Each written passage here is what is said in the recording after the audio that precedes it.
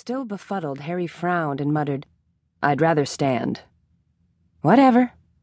He arched his brows. "Whatever what?" "Whatever you want," she returned with that same off-center smile. The coffee machine made a horrendous noise, followed by a hissing sound that caught him unaware. Harry backed away before she set a freshly brewed Americano on the counter in front of him. He stared at the coffee, wondering what he was supposed to do with it. "Take a sleeve and be careful. It's hot." "I don't need a sleeve." In fact, he wasn't sure what she was talking about. Sleeve? She shrugged, again showing a decided lack of concern. "You have all the information on your assignment?" He nodded, raised the cup to his lips, and tasted the coffee. The liquid had to be close to the boiling point and burned his lips, not to mention that the cup was uncomfortably hot to hold. Too proud to let her see, he set the cup down and then jerked his hand discreetly by his side a couple times to shake off the sting. Celeste automatically handed him a paper sleeve, and grumbling under his breath, Harry took it. "You're stepping in, teaching the classic literature class." Harry was well aware of his assignment. "Have you read Dickens, A Christmas Carol?" she asked. "Who hasn't?" he responded nonchalantly, wanting her to know he was well versed in human classic literature. Although he had reservations when it came to this particular story, especially the author's depiction of the afterlife. "Who hasn't?" Celeste repeated. "Probably 99% of the students in your class?" "That goes without saying. Anyway, you and I both know Dickens got it wrong.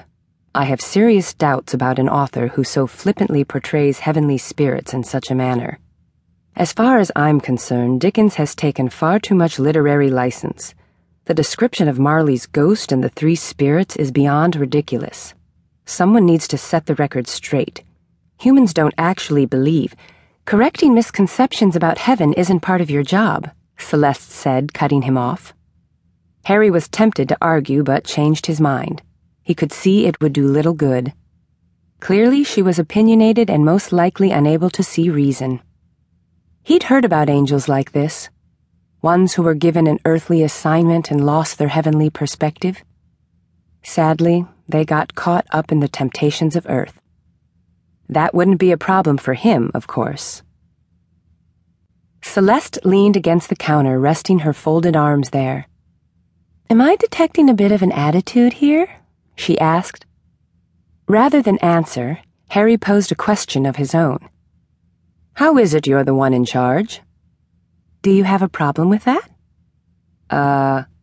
Listen, Harry, while you were strumming away on a harp, I was dealing with the likes of Columbus and Lewis and Clark.